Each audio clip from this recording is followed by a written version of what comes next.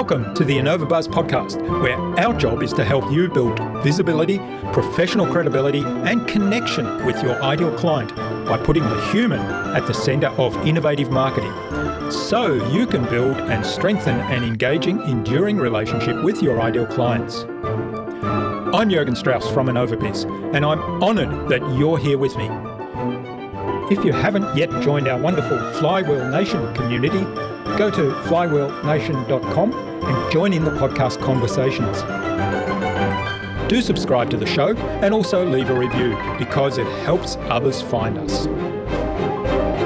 Let's get into today's masterclass on this InnovaBuzz podcast.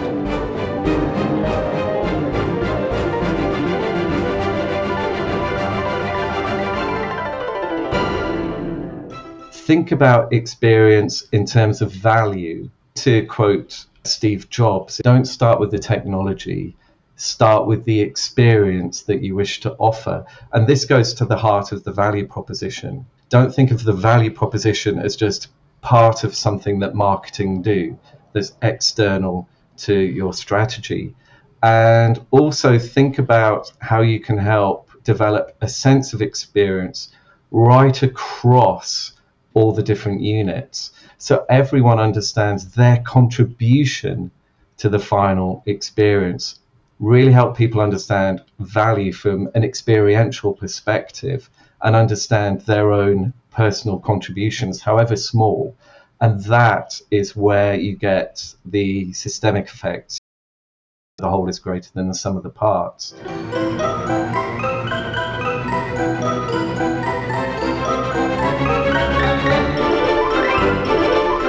Welcome back. I hope you've had an awesome week so far.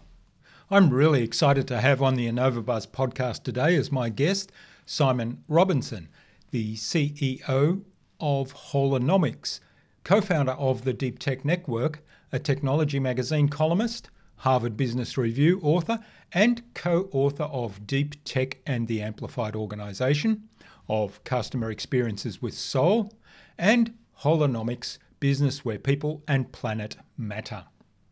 Simon is respected globally for his contributions to customer experience strategy and deep tech, having created numerous design methods and frameworks such as the new 4Ps and the Holonomic Circle. With 3 decades of experience in customer experience design, Simon is an internet pioneer and award-winning innovator, having co-founded British Telecom's Genie Internet, the world's first mobile internet portal, and contributing to the design and launch of the world's first smartphones. If you'd like a peek behind the curtain of this show, go to innovabiz.co/flywheel.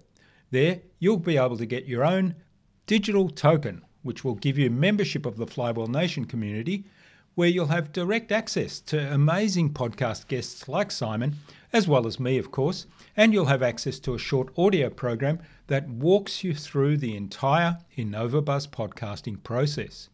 We want to give you everything you need to transform your marketing and your podcast into a human-centered, relationship-focused growth engine. We've minted just 30 copies of this digital token, and I'm not sure how many have gone yet. I didn't check before I started this recording. There are a few left, I know, so get in quick before they're snapped up. In our conversation today, Simon talked to me about customer experience and employee experience based on values and value proposition. He explained the idea of elevated value propositions based on customer lived experiences. And we talked about strategy as a way of organising conversations. Without further ado, then let's fly into the hive and get the buzz from Simon Robinson.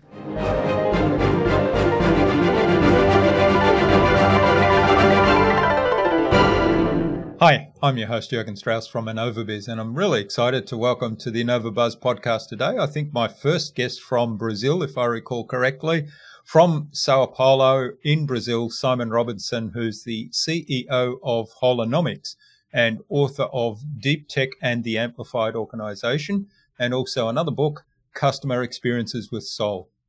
Welcome to the InnovaBuzz podcast, Simon. It's a real privilege to have you as my guest. Thanks, Jürgen. Yes, I'm really looking forward to this conversation. Yeah, me too. Now, Mike Wittenstein, who was our guest on episode 532 of the InnovaBuzz podcast, he introduced us and suggested that we have a conversation. So a big hello to Mike.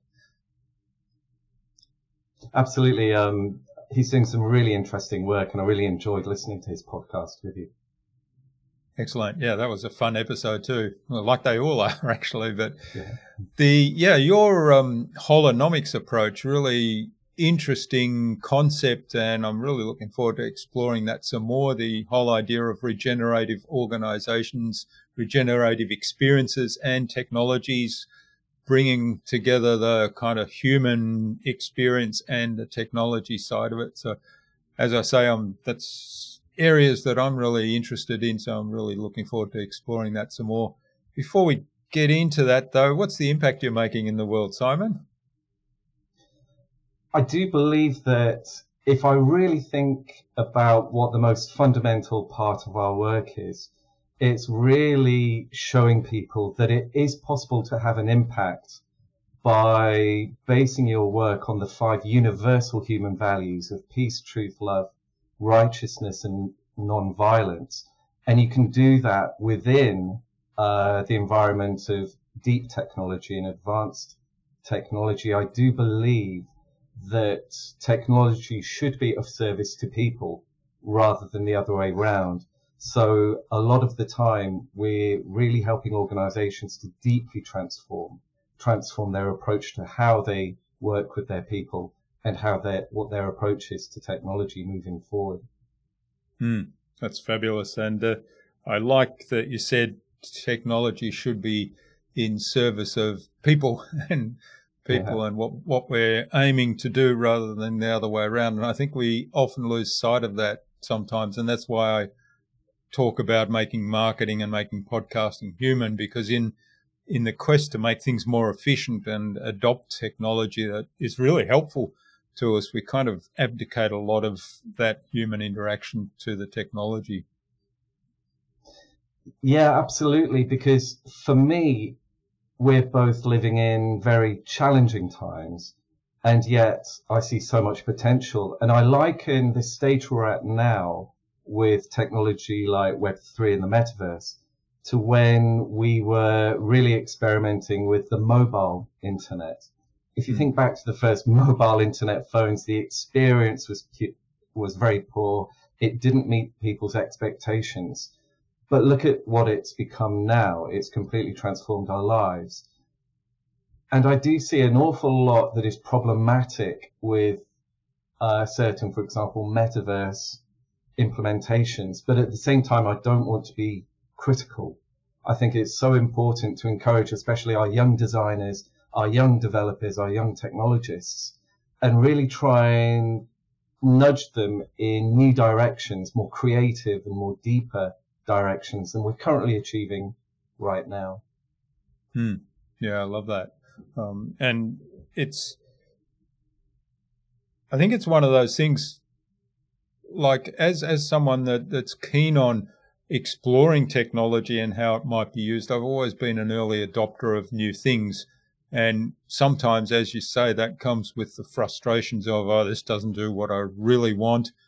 And some of that frustration, and if I reflect back on it, I was sort of conscious of this at the time, some of that frustration is the recognition this could be this fabulous thing, but it's a long way away from that. So there's that sense of frustration of it's not anywhere near this fabulous thing it could be, but then persevering with that, as you say, and learning and growing with the technology as the technology develops means that you're pretty comfortable when it gets to the point of you can actually use it. And I think that's been the journey I've been on. So I think it's a really valid point to persevere with these things, but provide that feedback to those developers so that it brings in that set of human values that you talked about.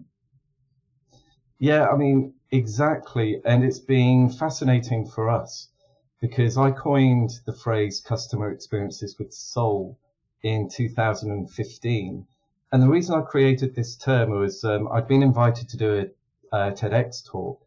I was really trying to find the essence of what it was that I was doing and what I was creating with our consultancy. And I realized it's like, yeah, we don't just do customer experience. No, we're helping develop customer experiences with soul, helping people, helping companies design products and services that help give us a deeper experience of what it means to be human in this world. And that's where that comes from. But there was still quite a lot of resistance from especially, senior executive teams. They just didn't quite get it. And then unfortunately along came COVID and the pandemic. And it was really interesting. A number of leaders who were very familiar with our work but didn't really engage with it. They kind of started coming to us and saying, all right, I really get it now. We need to do more. We're not doing enough, not just for, say, our customers, but they realized the power of the ecosystem. Yeah. They realized that they needed to have a deeper connection with people beyond just a simple product or service offering.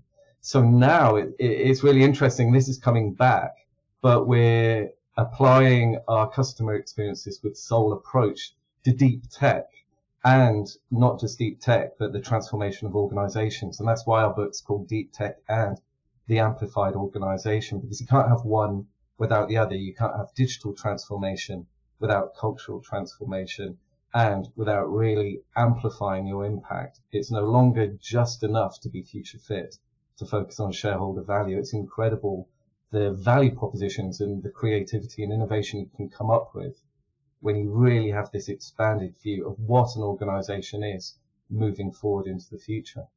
Yeah, there's a lot of interesting stuff to unpack there.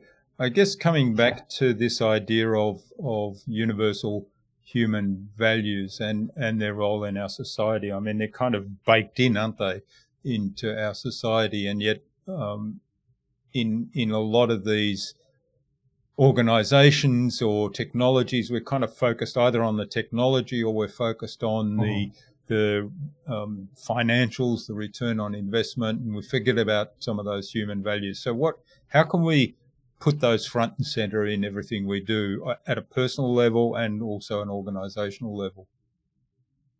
Yeah, thanks. I think, first of all, we really need to understand what we mean by universal human values, because the 5 universal human values are said to be peace, truth, love, non-violence, and right action. And these can be found in the most ancient of scriptures. But why are they said to be universal? What's the universal part of human values? These are the values that are said to express the highest form of humanity. So when we as people personally are expressing all 5 universal human values in what we do and our relationships with people, that is the greatest expression of humanity that it's possible to have. But what does this mean when it comes to technology? Well, there's one interpretation of deep tech that says, well, deep tech is advanced technology, or it's complex technology, or it's technology based on scientific insights. But for us, if technology does not express or allow people to express the 5 universal human values, then it's not deep. Yeah, it's just technology. And again, I'd love to keep this conversation super positive, but we can't be naive to the kind of actions of big tech and other industries in terms of how they're potentially using and abusing social media, artificial intelligence, algorithms to impact maybe negatively and unconsciously on our lives. So this is why we truly believe that when you develop technology, when you innovate, when you're creative from a position that comes from attempting to express these universal human values, it just has phenomenal impact. And as you said, yes, these values have always been there in society, but they haven't always been explicit. So what we're doing in our work is kind of just reminding people that this is one way of thinking of humanity as the highest expression. And it's, I think, one of the most rewarding things that I've had over the last few years is when we show the human values on at a conference, it's the most photographed slide. You know, the smartphones come up. So there's something really resonating there. And again, I think when you see the impact of the pandemic in terms of working at home, virtual working, people are getting a bit burned out. There hasn't been a more kind of profound shift in many large organizations' approach to how they work with their people, how they engage people. But those organizations that really do start to understand human values, it's been incredible. We can, you know, Maria and I in Holonomics, we've helped turn around companies. We've helped elevate their value propositions. And it's been a real inspiration to see how people within these organizations have reacted once the most senior leaders really understand the universality of these values, and how it's a way to truly connect people with the essence of what the company is doing, how they offer value to people, and the impact they're seeking to achieve. Because right now, especially if you look at ESG, for example, as an initiative, some things are working and other things are not working. And perhaps those ESG initiatives that are maybe not working, there's maybe a slight lack of articulation of human values. Maybe there's other things happening there. But as I said, it's just incredible when you really have an opportunity to allow people to go into these human values, how they interpret them, what it means to them personally to hear people's personal stories, which is incredible. And then you start to really shift an organization's consciousness, expand their thinking, expand their consciousness, and they start to think about value and impact in new ways. But without this discussion of values, it's very difficult to get that shift that I know so many other people are looking to achieve. Yeah, well, you touched on something there that I think might be a bit of a positive out of the pandemic. It's people have kind of recognized that connection, the element of human connection is so important. And when it was taken away from us, when there were lockdowns and isolation forced upon us due to the pandemic, all of a sudden we recognized that, and particularly the whole work from home phenomenon where organizations suddenly realized that, hey, if people aren't in the office and kind of having these serendipitous interactions, if you like, because they cross paths in the corridor or they're having a chat in the kitchenette while they're picking up their tea or coffee, or sharing a ride in the elevator, whatever that might be. All of those serendipitous interactions suddenly taken away, and all of a sudden that human connection bit fell apart. And that, I think, that played into this kind of experience of maybe we need to explore more what's behind that, what is the need there, and how not only how do we connect people back with one another in this new environment, but also how do we connect them with the mission of the organisation. So I think there are a lot of those questions that came up. Yeah, it's really interesting that you say that, because companies now many big companies have a big question with how to retain their top talent. People are resigning, people are looking to achieve new things in their lives. And one thing that's become apparent to us is that a lot of companies treat their HR departments as an operational department. Yeah. It doesn't have a strategic role. It's like, payroll, it's about recruitment. And so there's a real need, I feel, for HR people to be taken much more seriously by their boards, and for the companies to recognize that they now really have to give HR a proper strategic role in the boardroom, and to really understand that it's not just about seeking new technologies, new platforms. If you don't really value the human dimension, then everything you're doing technologically, it's not going to have the results that are actually imagined. So this is why, I mentioned with Holonomics, the name of our company, it's like about wholeness. How do you treat the whole problem? So you can't separate digital transformation. And in the pandemic, a lot of companies tried to catch up with their digital transformation initiatives. Some worked, some didn't. The ones that worked understood that there's no separation between, say, cultural transformation, shifting into new ways of working, and the actual digital operating system of the business, its architectures, platform architectures, and digital systems that it uses. So this is a really important conversation that many organizations need to be having now. Really, it's time to value people properly and give HR that strategic position it deserves. Yeah, that's a really important point. And I think it applies across the board, though. And you talked about cultural transformation. I think that's an essence of the cultural transformation, is treating those functions or those roles as in service of people, in service of other humans.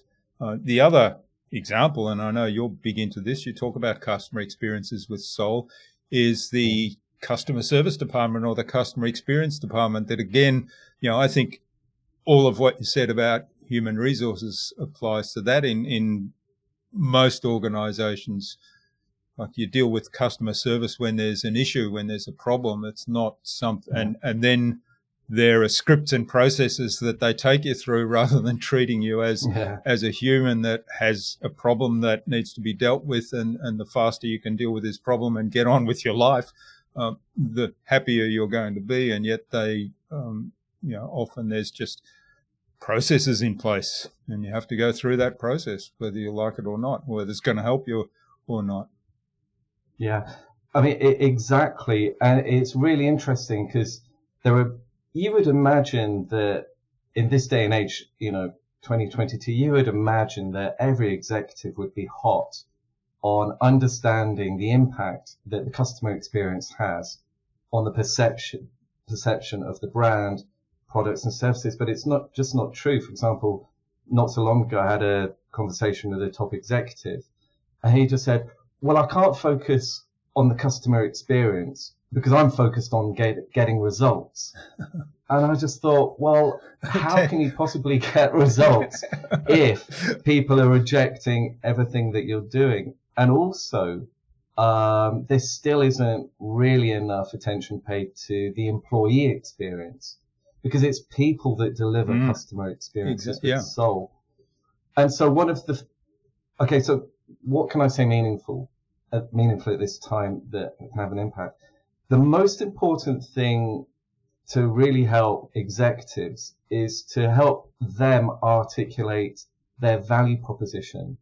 Because again, sometimes we imagine that every senior executive knows how to articulate the value that their brand and their organization offers to customers and clients. But again, it's shocking the often inability of every executive to articulate that. Every executive from every single department, not just, the marketing department or the sales department. And once you really start to help people articulate value, then you can do something that then you can start entering a process that we call value proposition elevation.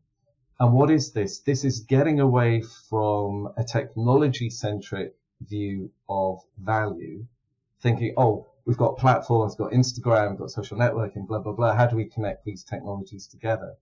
To really thinking about what is the value we offer now, and what value do we need to be offering in order to truly become a future-fit organization and become able to sustain the challenges that we know are coming in a way in which develops meaningful and long-term relationships with people and has wider impact beyond just the pure but important, financial results. So these are the kind of things we can do that are meaningful to, the most senior and most influential people in an organization.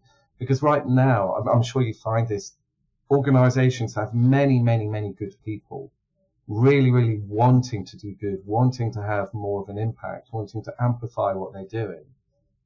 But there are blockages, and these blockages come from, as I said, the most senior executives not really understanding the experience they offer or the value that they provide. It's crazy. But when you get into this, then you can really start to innovate and be creative. Without doing this kind of groundwork, it's not really possible to jump into the innovation stage, which I think many people try to do.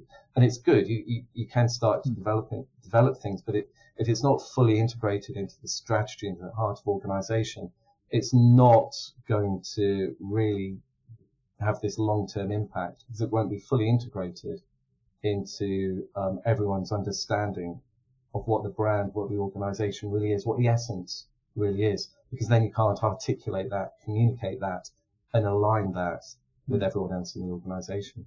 Yeah.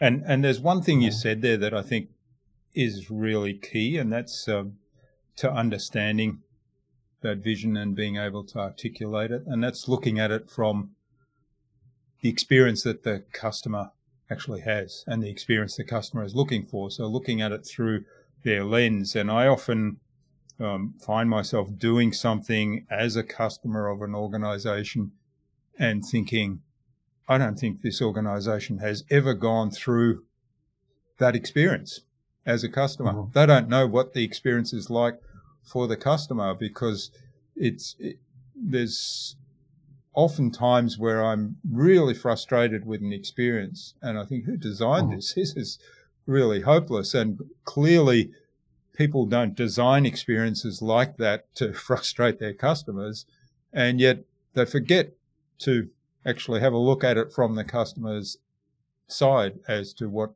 that might be. And then, of course, when they articulate value, if they do that work to articulate that value, it's something that's actually disconnected from what the customer is looking for.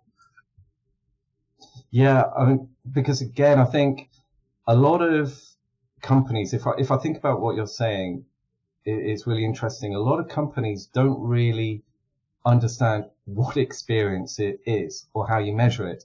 They're happy to do attitude surveys, for example, and maybe do the Net Promoter Score. But I think it's really good to think about, well, what is the customer experience? And you can think about it in terms of 3 dimensions. One, was the customer successful? Did they manage to do what they set out to do? Did they go to a website and manage to buy a discounted flight at the price advertised? Were they successful? How much force was necessary? Did they really have to make an effort, or was it really simple and easy? And then there's the emotional dimension. How pleasant was it? How did that really make you feel? Did it inspire you? Did it depress you? You know, what the emotions were going through that experience. And so this is what we do. We encourage organizations to think about their experience along those 3 dimensions. But then this is a really interesting part. How do you elevate that? Yeah, how do you elevate and create an elevated value proposition? You go into what we call lived experience. And this is very interesting when you really try and attempt to go into the lived experience of different people, because then when you do this exercise, you open up new questions about experience. So, for example, we've been involved developing some social impact technologies for education in Brazil. And we have to remember that vast numbers of people don't have access to laptops, don't have access to broadband. Yeah. So there's a lot of educational solutions that just lock out, that prevent, that other people don't have access to. But they do have access to smartphones, you know, not iPhones, but they do have access to smartphones. But the question is, when you go into the lived experience, it's not just about how do you deliver education, what are you trying to teach them? You can ask questions like, how can you help communities develop a deeper sense of belonging to their community? How can you help develop a sense of self-esteem in people that will then inspire people that were previously excluded from technology to take part? They were previously excluded from thinking about a career in technology, a career in coding, a career in design, how can you use the technology not just to do the pure intellectual or academic teaching, but what else can you do that is necessary and important to take people on that journey, to take young people on that journey? This is deep technology. Yeah. It's not just thinking about, say, education from a mechanistic perspective. It's going into the lived experience of different communities, not just different nationalities, but really going into it at that level. That is really interesting to me, when you can ask those questions of the lived experience of those people using the technology, and you get answers that you don't necessarily expect. That's fascinating. So how can organizations take that approach, do that analysis that helps them elevate that experience?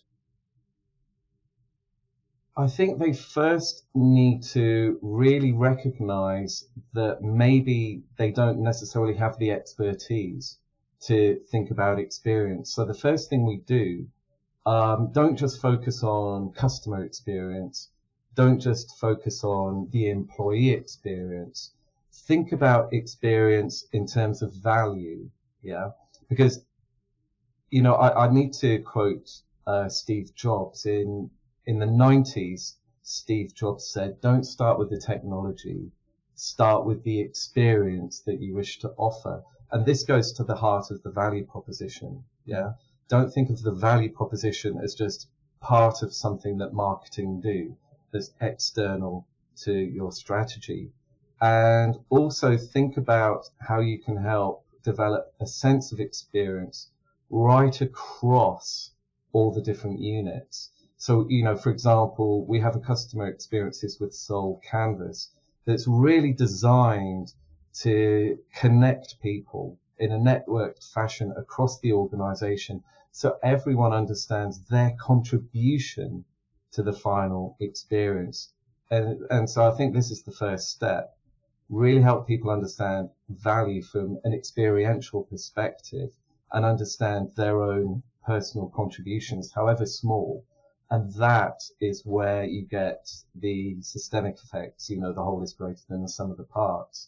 Then you're able to enter into, say, a deep tech discovery phase, which is where you're starting to innovate from a deeper perspective, from an expanded level of consciousness. So you can really start to ask new and deeper questions and extend your view of innovation away from just the technology needed to really think about what it is that you're offering, what is the value, and what is the experience, and what is the impact on the lived experience of people. Because this is something really that very few, say, customer experience books touch on, really going into lived experience. It's life as we live it, as we experience, as life appears to us in our personal worlds. Yeah, it's fascinating, isn't it? Because it's a different approach to the traditional. And I guess one of the things you talked about, companies often have a mission statement or a vision statement, and the ones that make better use of it than just a one-time exercise and then it goes into a drawer somewhere, or maybe it's a poster on the wall somewhere, they manage to communicate it within the organization, and people actually understand, or people know what the vision statement or mission statement is, and there's some sense of alignment around that. But what you're talking about is taking that to, here's the lived experience. So how can we kind of take that idea of that lived experience, articulate it in a way that really is just a really clear snapshot that everybody in the organization can understand? And then, to me, then it's, okay, every interaction I'm having, whether it's inside the organization or outside the organization, is that congruent with this ideal lived experience? I think I'm trying to, that's a great question, because I'm trying to think how we actually work. And one thing that our approach to strategy is a little bit different. Yeah. And this is one, Maria, my wife, who's also the CEO of Holonomics in Brazil. She's an expert in strategy and strategy execution. And one thing she's always said is that strategy is a way of organizing conversations.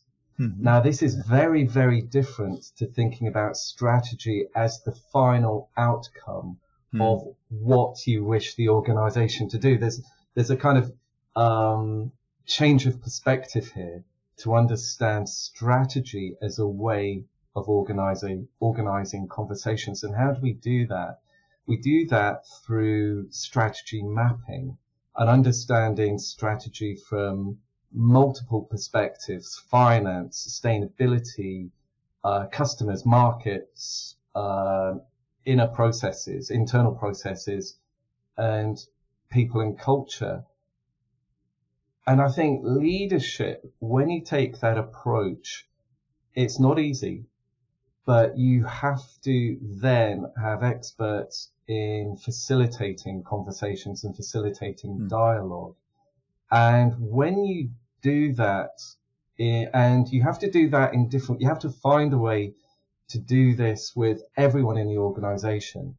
So, for example, the typical business tools used by executives and senior managers, that's not going to work for the, people who are maybe further down the organizational hierarchy. But you don't have to dumb things down. You respect people. You think about their lived experience, and you use things like visual storytelling. Yeah, we work a lot visually and with stories. And a story is a way to capture all the complexity of a strategy in a way that articulates the interconnections, but in a way that can be meaningful to people who don't necessarily have this business background, or maybe more privileged, educational background that maybe people higher up the organization have. So yeah, if I go to the real essence of what we're doing in Holonomics, it's helping people to understand strategy as a way of organizing conversations and thereby fully aligning people through a completely different way to thinking about communication. That's how you get to the heart of it. That's a fascinating insight, fascinating kind of reframe of strategy, because often organizations think of strategy, it's something you kind of, it's an operational plan, really, isn't it? Rather than... Yeah, they think of strategy as the outcome, the what. That's it. They often just think of strategy as the what. This is an important part. Yeah, I'm not denying that this is an important part of the what you're going to do. But then there's also strategy of how you do it and how you conceive what is the essence of strategy. It's alignment, around an understanding of what you're going to do. Because again, it's possible to have conversations with, the most senior of executives, and they can complain, our people don't understand the strategy. It's like, well, have you ever communicated it? Well, no. Well, how do you know that people are actually doing what they should be doing if you haven't really attempted to, communicate it or align? You still find these basic things. Yeah.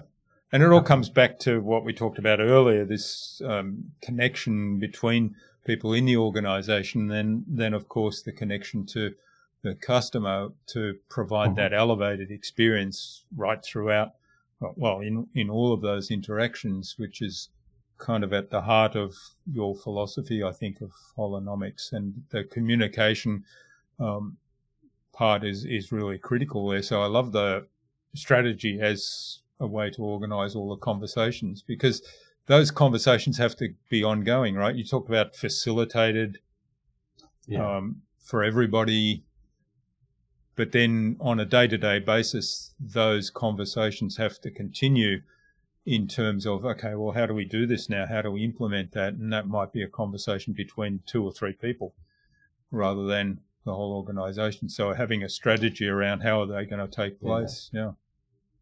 And this really transforms even the most biggest organization, because how did organizations do strategy maybe 20 years ago? In October, November, they would start to have their conversations. They'd have these big annual meetings. Everyone would contribute, and they, maybe by February, March, they would have their strategy for the year, which would begin to be put in operation, well, in the UK anyway, in April, the start of the organization's financial year. And then they would execute that strategy and then look at the outcome of that strategy a year later. You can't do that anymore. You have to be far more agile. You have to be able to react to an ever-changing economic landscape and social landscape. And when you do set up your organization as a living organization, and the livingness comes through the transmission of information and data and meaningful conversations, then you can really start to become far more agile. But again, in addition, the only real way to achieve agility is through human values.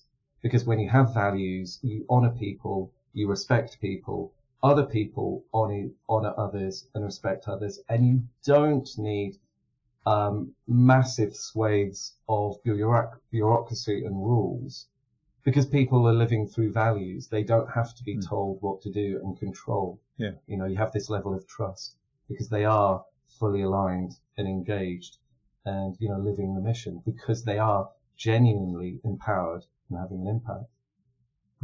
Yeah, I love it.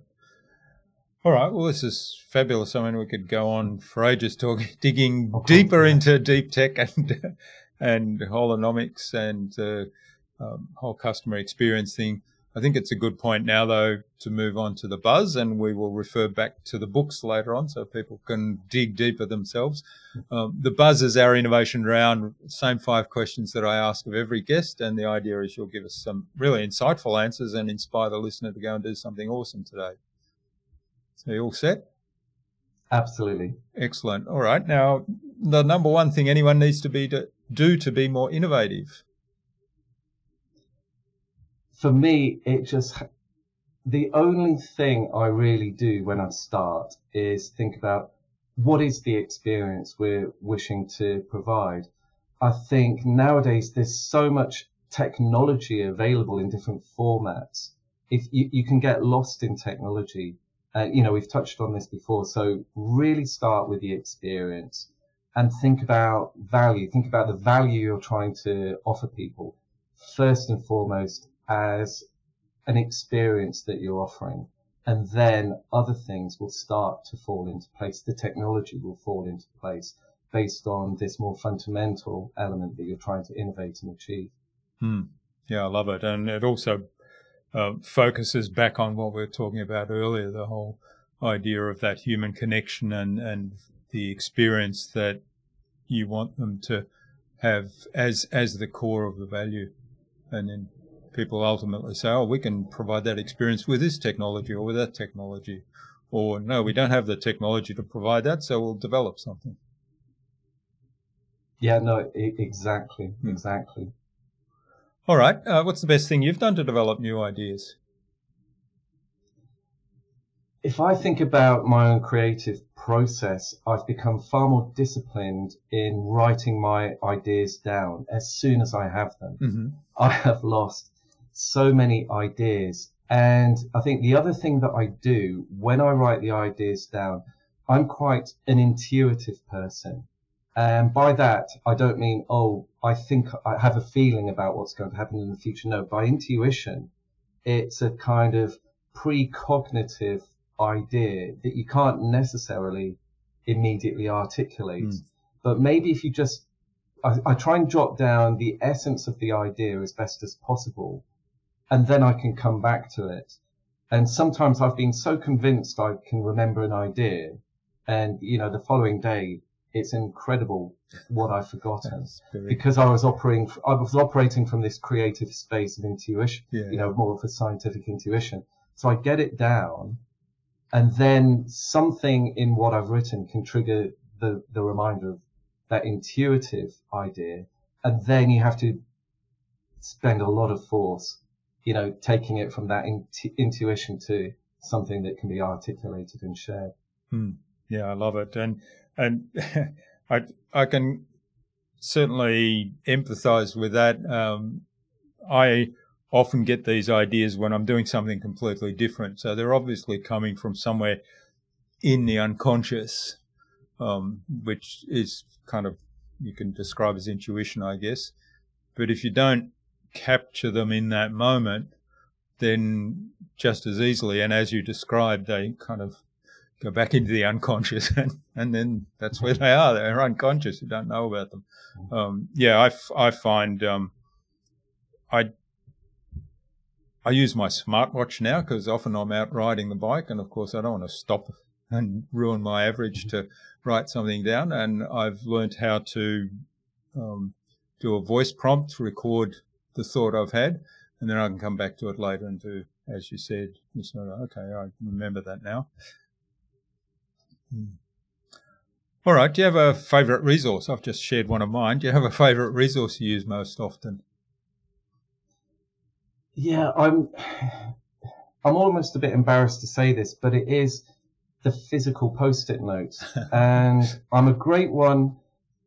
I'm a little bit embarrassed. I know I should be citing some kind of software, but I'm a great one for writing things down. And I tell you, but what I do, it's just this kind of embodied way of moving things around and seeing new patterns, seeing new relationships. If I'm really trying to organize my thinking. So I do that. And the other thing I will do, especially in this like virtual, I've had a lot of virtual conversations that have been creative.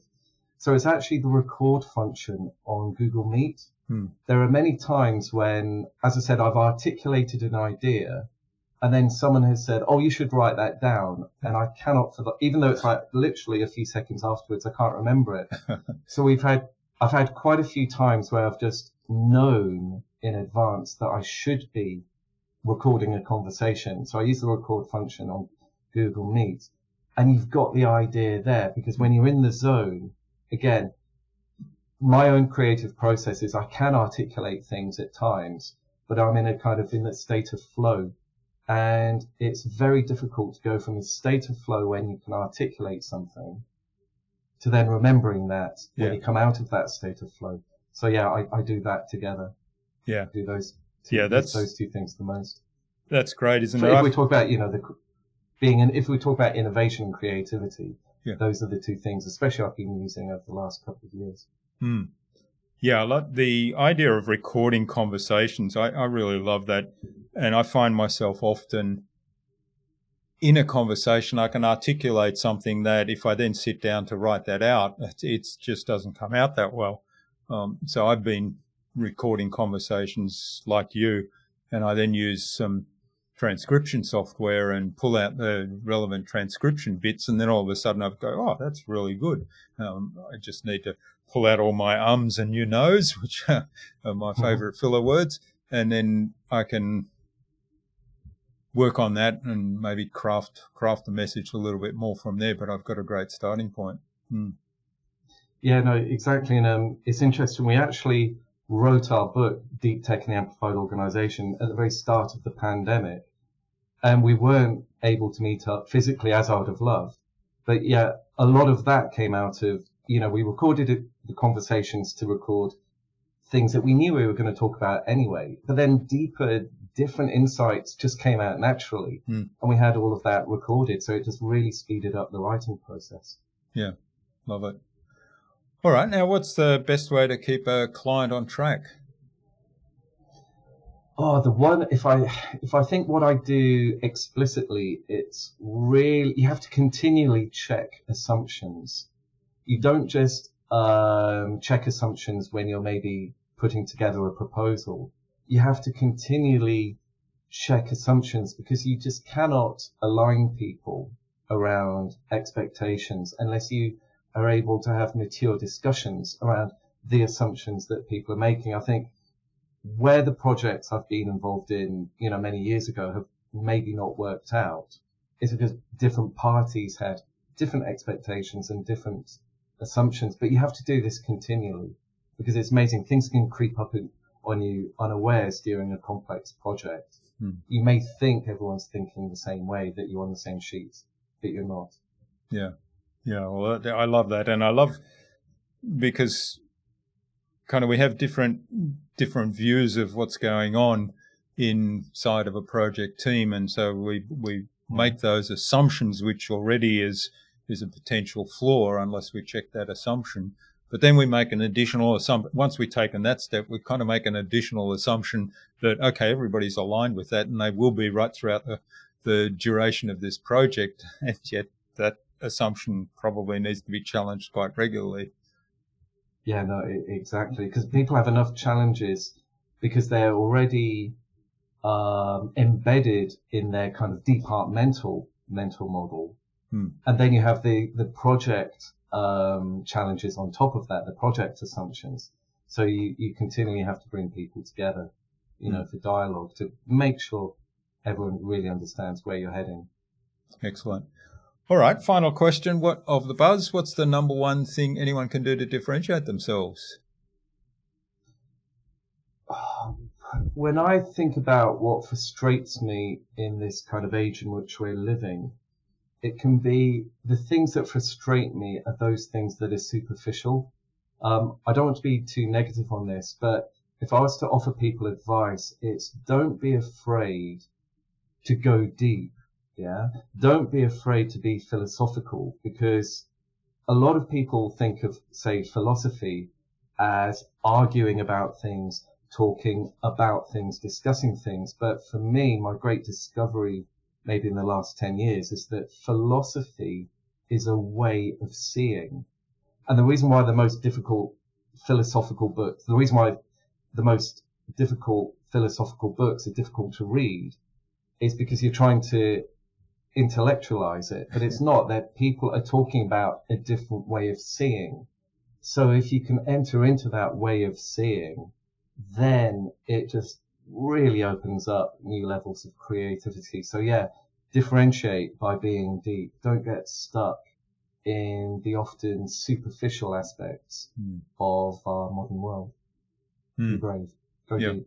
Be brave. Go deep. Yeah, there's a lot in that too, and it's an interesting thought. I must revisit some of those philosophical books that I've put aside because I thought this is really hard going, and approach it with that mindset. See what happens. Well, thanks, Simon. Yeah, go. Yeah, no, I mean, this has been our approach from day one. Our consultancy work is founded on both universal human values and deep philosophical insights that we then translate into ways of working with people. So it can be a bit scary. You can feel a bit alone going down this path, but don't be afraid, because that's how the best people innovate, through this deeper source of creativity. Excellent. Well, thanks, Simon. A really enjoyable and insightful conversation. It's been really great. Now, where can people find out more about you and the work you do, and also get a hold of the 2 books? And I know you publish a lot of articles as well. Yeah, we have our website, holonomics.co, but also getting in touch with me. I use LinkedIn a lot. And as I said, please check out our book, Deep Tech and the Amplified Organization. We've really written it in a way to help people understand, this new thinking, the new frameworks necessary. And we really hope it inspires people as well with everything that we've put into it. Excellent. Well, Simon, what action would you like our listener to take away from our conversation today? I think some business leaders have said to us, it's wonderful for you to talk about your values, but it's not possible for us as leaders to operate from the same values that we have at home in business. And what I say is that no, it's absolutely possible. So the action is always base everything you do on your values. I'm not going to tell people what their values are, but this will always protect you and it will always guide you when everything you do comes from your values. When we move away from our own value system, that's when things get out of sync in our lives. So do that, and that will always guide you. Life has been very rough for a lot of people, a lot of companies. It's going to continue to be rough. But, the thing that will always anchor you is when you base everything you do in your values. Yeah, that's great advice. And we have the choice to either challenge our values if we feel as though perhaps things have changed and there's something that we have to explore there, or to go into an environment that's consistent and congruent with our values. And I know I've had an experience where, in hindsight, I didn't recognize it at the time, but in hindsight, I have learned that the 2 years where I was really unhappy, the core reason behind that was that the values shift in the organization had been such that there were key things that were totally at odds with my own personal values, and that when you're in that kind of situation, that's not really good. So operating from your own values and being really clear about what they are and what actions you're taking, that will serve you well. Yeah, exactly. And, this is fundamental for our company because we work with challenging organizations, but these are challenging organizations that have recognized a necessity for change and transformation in some way. And at the same time, we have said no to working with other organizations where those core values just weren't there. So it's when you live your values, you know when to say yes, and you really know when to say no. Maybe you're struggling with the dilemma, but deep down, it's your values that guide these difficult decisions. Sometimes it's not necessarily obvious at the surface, but at a deeper level it is. Great. Well, great advice. And finally, Simon, who else should I get on the show and why? I was thinking about this, and I think there's someone very interesting that could offer a lot to the podcast, and this is Nicole Norris. I've known Nicole for a number of years now. I really respect her and the work that she's doing because she's really focused on business model innovation for a flourishing world. And right now she's a design manager at the Centre for Changemaking and Social Innovation at Georgian College in Ontario. And I think you could have a really interesting, wide-ranging conversation about, well, what's she doing, especially around innovation and social impact and inclusion. That would be a very interesting conversation, knowing Nicole. Excellent. All right. Well, we'll get you to introduce us to Nicole and reach out to her. So look forward to that conversation as well. Absolutely. I think that would be a great one. Well, thanks so much for sharing your time and your insights with us so generously today, Simon. I've really enjoyed this conversation.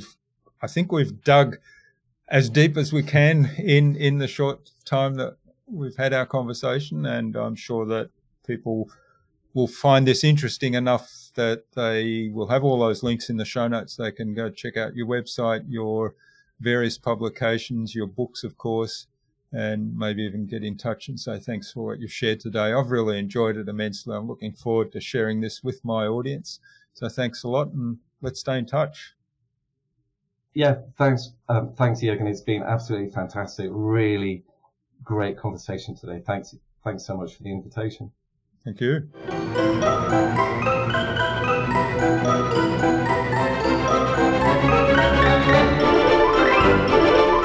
I hope you enjoyed that deep and insightful conversation with Simon and took something away from his episode. So as you're listening right now, I invite you to revisit your values. Write them down. Get really clear about your personal values and your business values.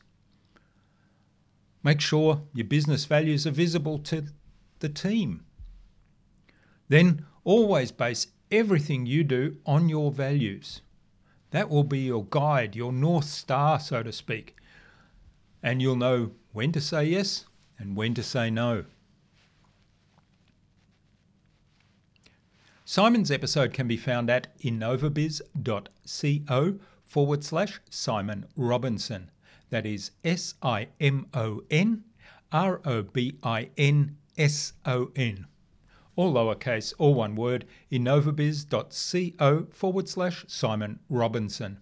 You'll also find contact information there for getting in touch with Simon, as well as links to the Holonomics website, to all of his books, his social media pages, and the other resources we spoke about in our conversation. If you've listened this far into the show and you love this conversation, then be brave enough to share it with another person you think it would be useful for. You'll be doing them a favour. They'll be grateful, believe me. Also, make sure to get the episode bookmark token, the permanent bookmark, your very own permanent bookmark at innovabiz.co/bookmarks. For the cost of just a cup of coffee, you can have your very own permanent record of this show. Now, 50% of all the revenue from this episode token will go directly to Simon as the guest of the episode, and the other 50% goes towards supporting the show. The cost of the hosting of the podcast, the cost of all the software that we subscribe to produce the show. Think of it as a way to support the guest and tell them that you love their episode, and also to support the InnovaBuzz podcast.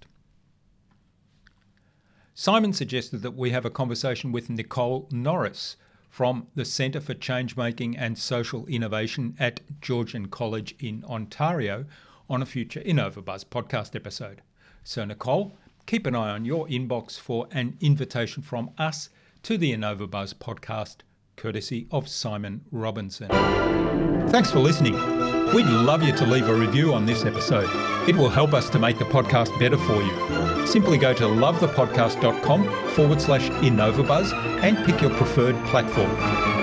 Now remember to go to innovabuzz.co/flywheel to collect your unique digital token, which will give you membership of the Flywheel Nation community, where you'll have direct access to our amazing podcast guests, as well as to a short audio program that walks you through the entire InnovaBuzz podcasting process. Tune in again to the next episodes of the InnovaBuzz podcast, where we've got yet more fantastic guests lined up. Until next time, I'm Jurgen Strauss from InnovaBiz. Remember, be awesome and keep innovating.